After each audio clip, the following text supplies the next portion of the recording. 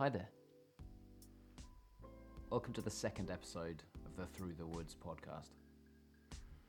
And in case you didn't hear the first one, it's a collection of conversations about the difficulties, both mental and physical, that affect the people in the world of music.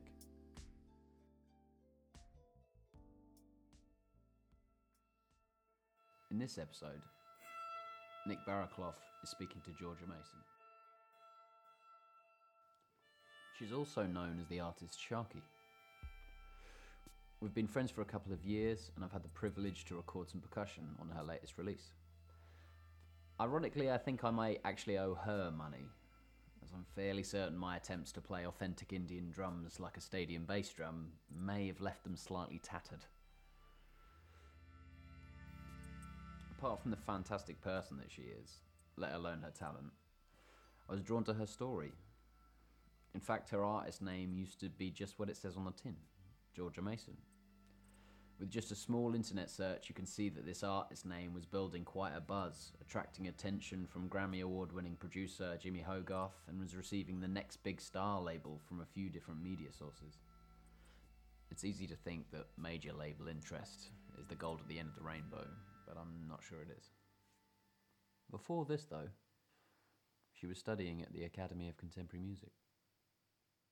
I started on a vocal diploma, and then I did a high diploma in vocals. Started my degree when I was 18, and I dropped out. Why did you drop out? I went from being a singer that was fighting to perform and at the front of the class to back of the class. And I thought, this isn't good for me, so I left. We talked to a lot of people about this, particularly from ACM, and about that atmosphere at college, and to what extent the pressure is positive, making you get on with it and do it, and to what extent it's killing and demoralising because of the which was it for you? It's tricky because at ACM when I was there was a whole change around of teaching staff and head of vocals as I entered into my degree, and I think, being a creature of habit as well, and a teenager and thinking the world's against you, I preferred the way it was before. And I have quite an odd voice. It is Marmite. I entered into degree and getting up and performing to the class, and a lot of my teachers there was one specifically, he was very much kind of, if you carry on with that technique, you won't have a voice at 25. But without much help on me building, and I could have definitely driven it to make that a good situation for myself. So he was telling you the problems without giving you the answers? Yeah, and but although, with hindsight, I could have gone, well, help me, let's construct this. I went, I don't care, I don't like you, I don't like this school, So, yeah, my confidence was diminishing to the point where I wasn't doing well in my exams, so I left. Well, that was your experience with tutors. What about your fellow students? The first 2 years, my class was amazing, and there was a real mix of creativity. A lot of them I'm still friends with, and their music is great. You kind of always knew that they would continue making music and just be really cool artists. So my first 2 years, it was really healthy, competitive energy in our classrooms, and I really grew. Degree was a tricky one. The classes were a bit bigger, and I didn't really gel with the students.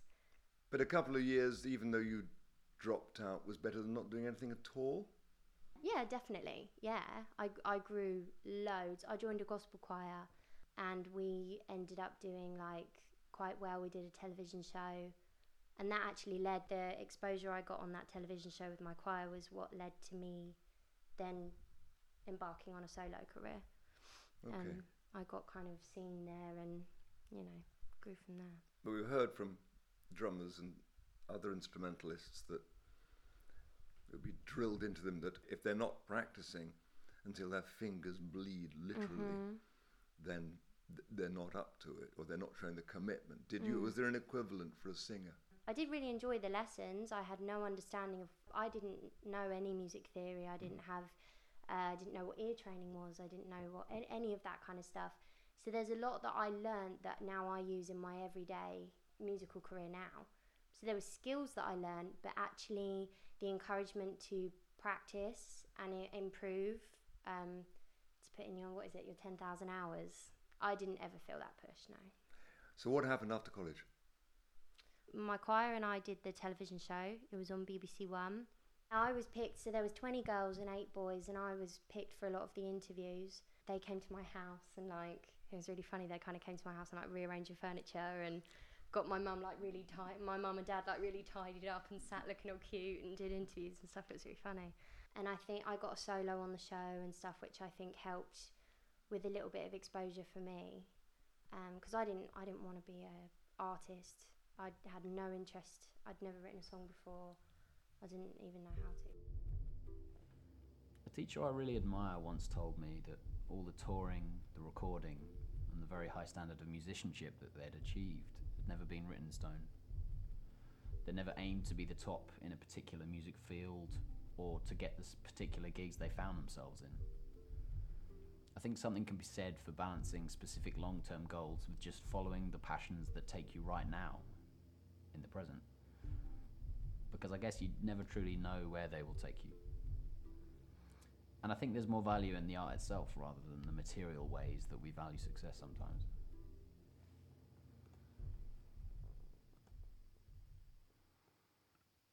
What did you think you were going to be then? What was your... I wanted to be a backing vocalist. Did you? Yeah, I really did. Yeah, I wanted to go on tours and... Because I should say here, I made a documentary for Radio 4 on the art of the backing vocals. It was called RESPECT.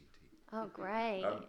So I've talked to a lot of people about backing vocals, vocalists who said, yeah, all I want to do is stand at the back of the stage and be in a supporting role, because I can just lose myself in that. And I don't envy the artist at the front in any way at all. So we've got to come from that really to that point. When what made you think, actually, hang on, I quite fancy getting up the front?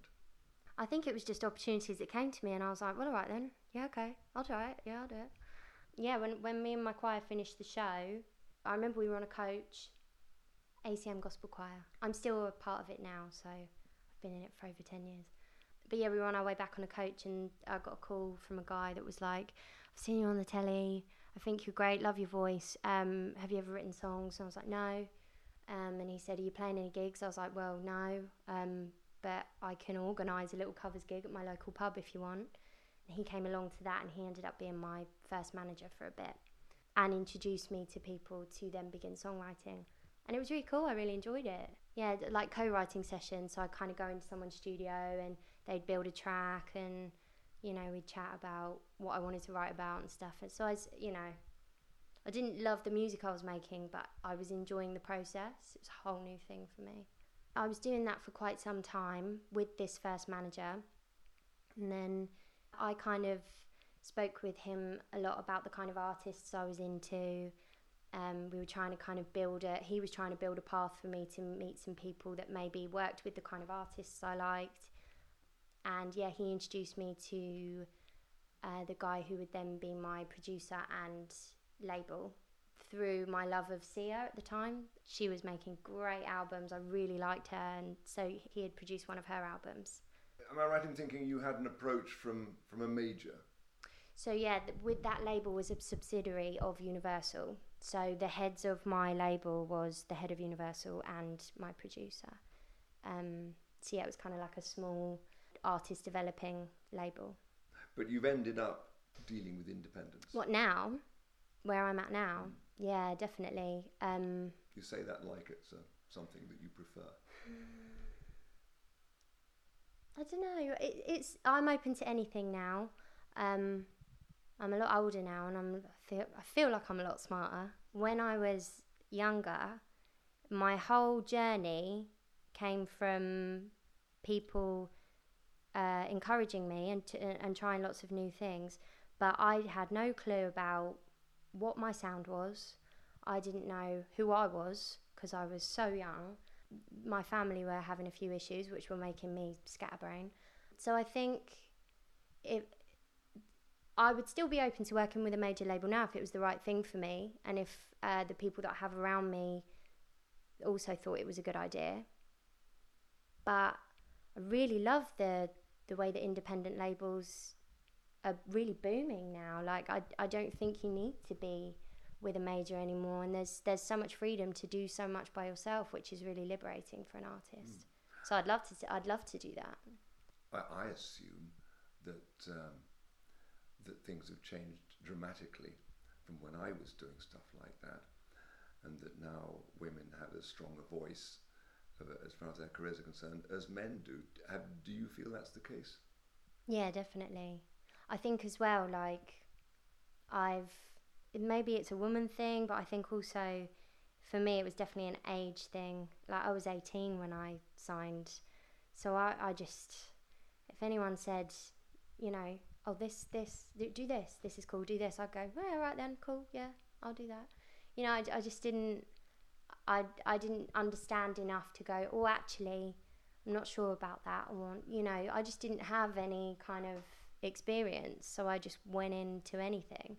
But now that I'm older, it's nice because I've built a team around myself that are amazing and really supportive of me and encouraging, so I can just grow and do my thing. And yeah. And you've built it around yourself. There isn't a unit that came to you, but you've said, I'd like to use you and you and you. I didn't realise. I did make all those choices, yeah. I wrote some songs on my own when I was 24. Everything had kind of ended with my development deal, and I'd left everybody that I was signed to in good spirits, and I was a little bit lost for a couple of years, didn't really know if I wanted to do music anymore. Why did that come to an end? So I was signed to a development deal. Once I had made a certain amount of songs worthy of an album, a major within the Universal family, because I was kind of on the outsides, would hopefully take up the option to take me on. So I then went into a lot of showcasing. I did 2 rounds of showcasing in Bush Studios, and I performed with a band to all the majors, and nobody took up the option. And that was 2 times round that we tried that, and nobody took up the option. So my time was kind of up, really. It's hell, isn't it, showcasing? Yeah, especially for somebody like me that wanted to be a backing vocalist and those at the front. And you were showcasing more than just your songs. Obviously, you're showcasing yourself and the way you look and the way you project yourself. Now, when you're a backing vocalist, you wear black and you stand there. Yeah, and you're not to be looked at. Doesn't matter. But you were when you're doing your showcasing. How did you adjust to that, to your physical presence, to the fact that Ariana Grande's and so on sell their shows on sex as much as they do on their music, if not more than they do? Obviously, there's a pressure on a girl in her 20s to do that. Yeah, definitely. I think I've always had a good control over it. Nobody's ever told me what I should wear. I would always kind of do my thing, and it would be like, that looks cool. So nobody has. Nobody said, have you thought about wearing this? I've had one time ever that I was so young, and even then I didn't really register it like I register it now. My first manager, we parted ways quite early on into me signing a new contract. He was quite often trying to encourage me to work with a personal trainer because he thought I should lose weight, because he thought, it was about image. And that's the only time. And I remember coming away and talking to my mum about it, and I think my mum, I was kind of like, well, maybe that would be cool, And my mum was kind of looking at me, I'll never forget. She was like, that's not cool. You are who you are, But otherwise, I've always worn my own clothes. Sometimes I've gone for a photo shoot and, kind of let people do stuff, and then I've looked at it and gone, oh, no, that's not me. Yeah. But that's cool. No one's gone, no, it is. I've always gone, oh, yeah, that was cool to try that, but no.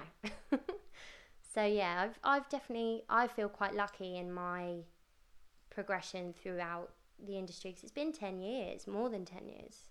No, 10 years. And I feel like I've been quite lucky with that.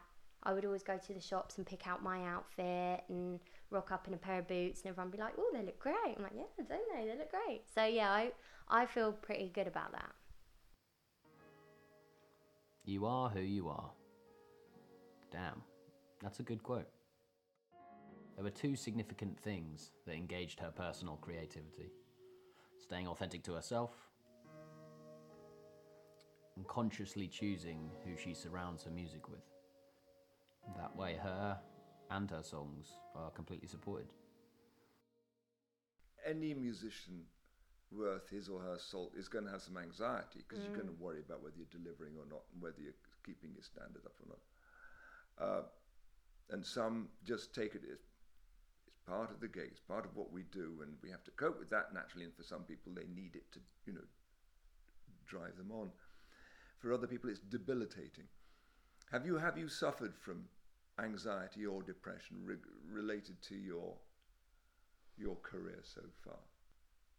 Yeah, definitely. When things started kind of slowing down with my sessions, the majors hadn't taken up the option. I had released an EP and it had done okay, but I'd never really had a good manager in place. I'd really struggled to find a good the right manager. I think I had been through, within those few years, I'd been through 3.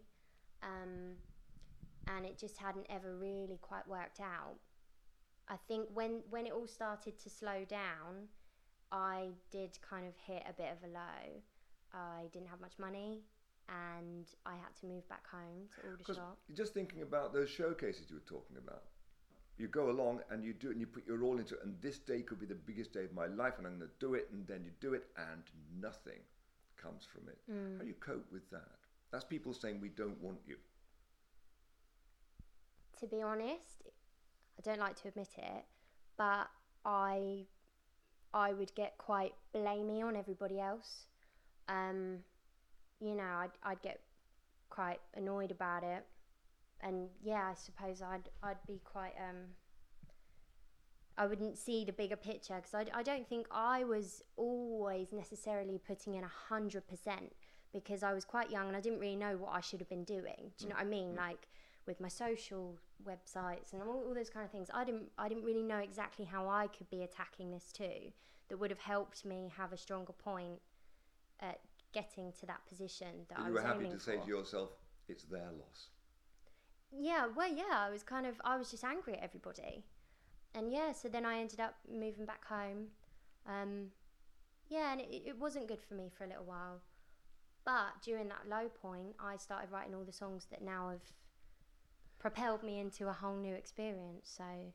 So would it be romantic to suggest then that you're upset at that bit not working, that provided an impetus for you to get on with it and write and discover myself at this point? I think I always used to go into writing sessions when I was younger, when I was within that deal, and they were great, and I met some amazing people and the experiences were great, but when that ended, I wasn't doing any writing sessions anymore. I didn't have anybody to go in and collaborate with, and I didn't really have the energy to source it myself or the confidence. And I moved back to Aldershot, so I was like quite a while out of town to go and just pop in for a session with somebody for the day. So I picked up my auto harp and wrote like loads of songs on it. I wrote loads and loads of songs, real kind of moody, sassy songs. On an auto harp? Yeah.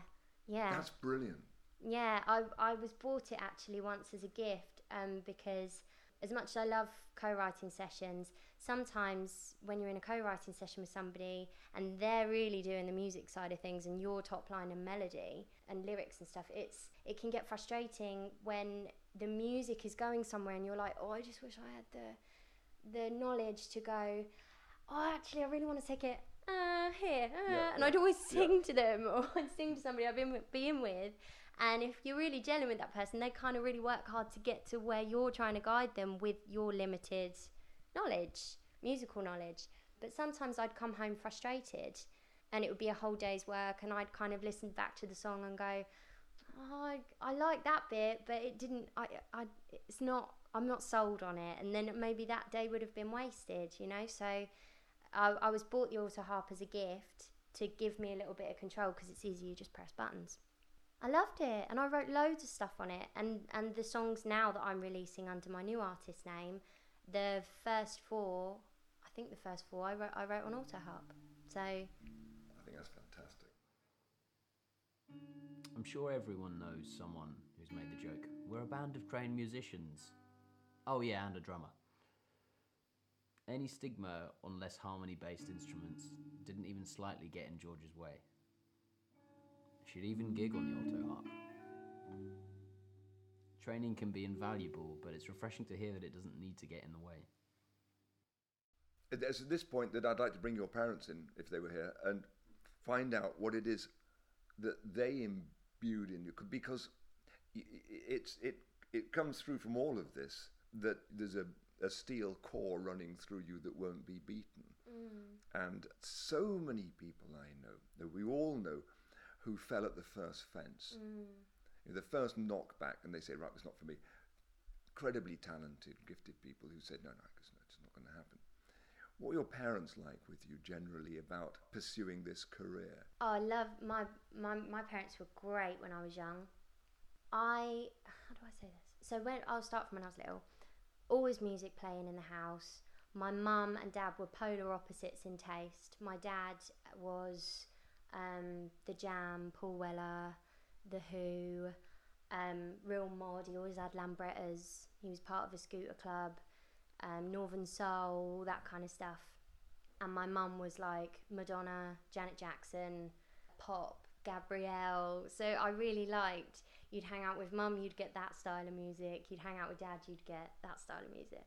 And then when I was 14, I started singing backing vocals in my dad's Paul Weller tribute band. And they would play really, like, they'd play big, like, town halls or theatres and stuff. And on the local gigs, my dad would take me, and the band would learn like two of my favourite songs, or two songs that my dad would choose that he thought would really suit my voice and challenge me. And I'd get up in front of their crowd, and my dad would really, be like, right, come on everybody, cheer, it's my daughter. So I always got quite a warm welcome, which was good. And so they were right behind that. you, and when you started, so many parents will say, look, it's a lovely idea, and it's a, lovely thought, being a musician, and have a go, and that's very sweet, but of course the time will come when you'll need to get a proper job. Yeah, well, my mum and dad weren't like that at all, and I started rebelling against it a little bit, because they were really like, be a singer, be a really? singer. And you rebelled against that? I rebelled against it because I was like, when the opportunity of ACM came up, which was only around the corner for us in Aldershot, my mum and dad really wanted me to go.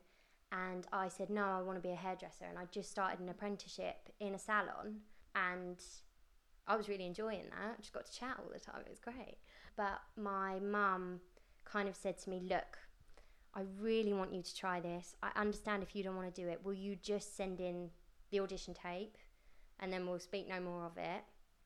And there was a competition going at ACM. If you sent in your tape and they liked it, you could get a scholarship, like a year paid. I came second, so I got half of my fees cut off. So my mum and dad only had to pay half of the fees for a year. And my mum was like, please, please, please do it. You've won. You've come second. You have to do this. So I did, and loved it. As soon as I started, it was so the right place for me, and my confidence went boom. And right through your ups and downs, those early years, they'd say, come on, you can. Oh yeah, definitely. It got a little bit harder when I was within the label, because they went through a separation, and my dad was going through a really, really hard time and wasn't really present. It was harder then. Not to say they weren't supportive, but it was different.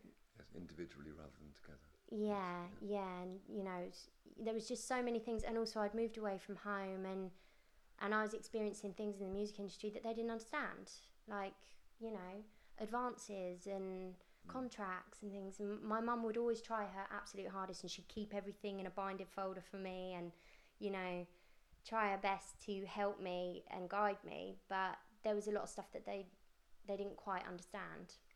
I mean, the trajectory of your career has been fascinating, really, because you beat off the opposition early on by sticking at it and writing your songs and coming through, and now things are really on the up. Yeah.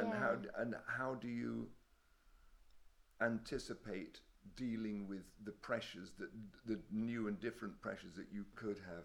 I still have my times, my moments. I clam up. I feel like my way of being anxious nowadays is like, I can't, my body won't do it. Like, I can't do it. I can't think about it at that point. I can't. This morning I was nervous about today with you. I was nervous because I get quite shy talking, and clammed up for a bit. Had to have a little minute to just be like, well, I'm not going to cancel because that would be really stupid. And I know that I need to do this to grow and to build my confidence. You know, I have to do things like this. So your reaction to stresses coming up has been to freeze and to say no, to be like no. And I still have those moments. I'm really lucky because my now producer is my boyfriend, fiance, who I live with, and he is great. So like this morning, when I clam up, he's so good at calming me down and just talking me through it, and he's part of my team. And then I have an amazing manager now, and I have Todd's brother, Speakman Sound. So Todd, my boyfriend, and his brother are in Speakman Sound. They've produced everything. They're like my family. So I feel like I have a space to be anxious if I need to be anxious, and I've got people that, you know. You've got space to be anxious and people who can catch it. Yeah, and encourage me, or, you know, I don't feel. I had a great team when I was younger, and especially because my dad wasn't around.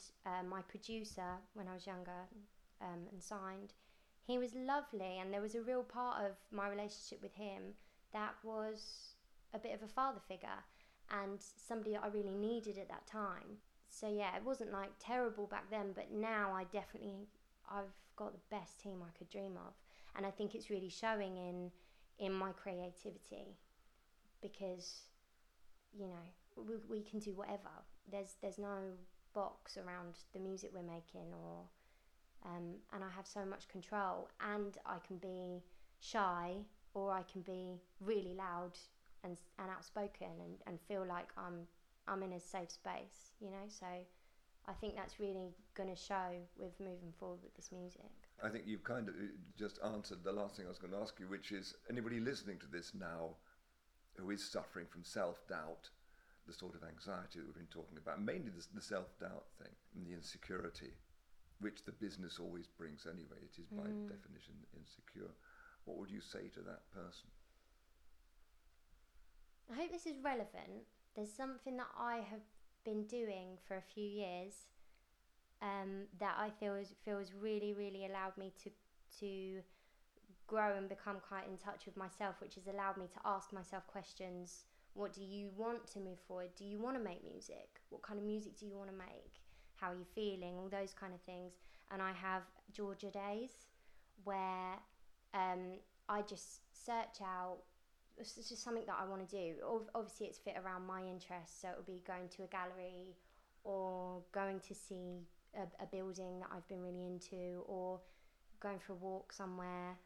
And I just try and take that time to be by myself, to allow myself to really sit and be with myself and ask myself a few questions about what I want. And I feel like, for me personally, images, so if I'm to go to a gallery, I feel like images and artwork and things like that really ignite me for my creativity. So I've just kind of worked out what my strengths are, where my strengths lie, and where I can draw inspiration from. I hope that's a good. That's a good answer. Absolutely, yeah. A Georgia day. Georgia days. Yeah, take a day for you. Like, think, if you were to have a day completely for yourself, what would you do? And, you know, make yourself every now and again. I try and do it like once every 2 months. I have a Georgia day, and my housemate Imogen, who I call Juni, if she's feeling a bit like, because she does music as well, if she's feeling a little bit like, oh, I don't know, I'm like, have a Juni day. You need a Juni day. You need to really sit with yourself and really have a little think, and let yourself be inspired by things. Draw from other things and let it inspire you. and see what comes out. Then I go think back that's and a good. go back and be Sharky the next day. Yeah. Why Sharky, by the way? I love sharks. Do you? Yeah, when I was a little girl, my dad would stand me on the table in the pub and be like, "Tell everybody about the sharks then, George." And I'd be like, "Well," it's like 3 years old. "Well, have you guys got time?" Loved them, and I needed a different name. I had to come away from Georgia Mason because I released music under Georgia Mason, and this is a new thing. I think Sharky really works. And my friend told me as well that he met a girl in a bar in LA. This is kind of what sold it to me. He said he met this smoking hot girl in a bar in LA, and she was called Sharky, and he'll never forget her. And I thought, yeah, that's good enough. That sounds good.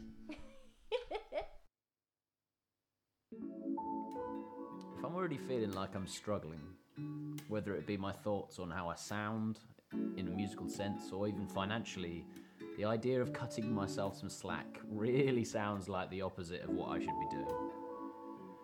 It's more because I'm not working hard enough.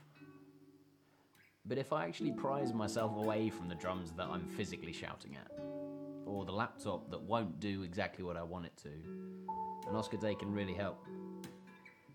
It takes away a rational perspective by distancing myself from the emotional side. For me, I think Georgia nailed it. Thanks a lot for checking out this episode. It really means a lot to know that people are listening to our hard work. And if you'd like to have any further contact or to hear more perspectives, please come visit us at throughthewoods.online. Georgia Mason was interviewed by Nick Barraclough. Music was by Oscar Reynolds, and it was mixed by Mikhail Darwood.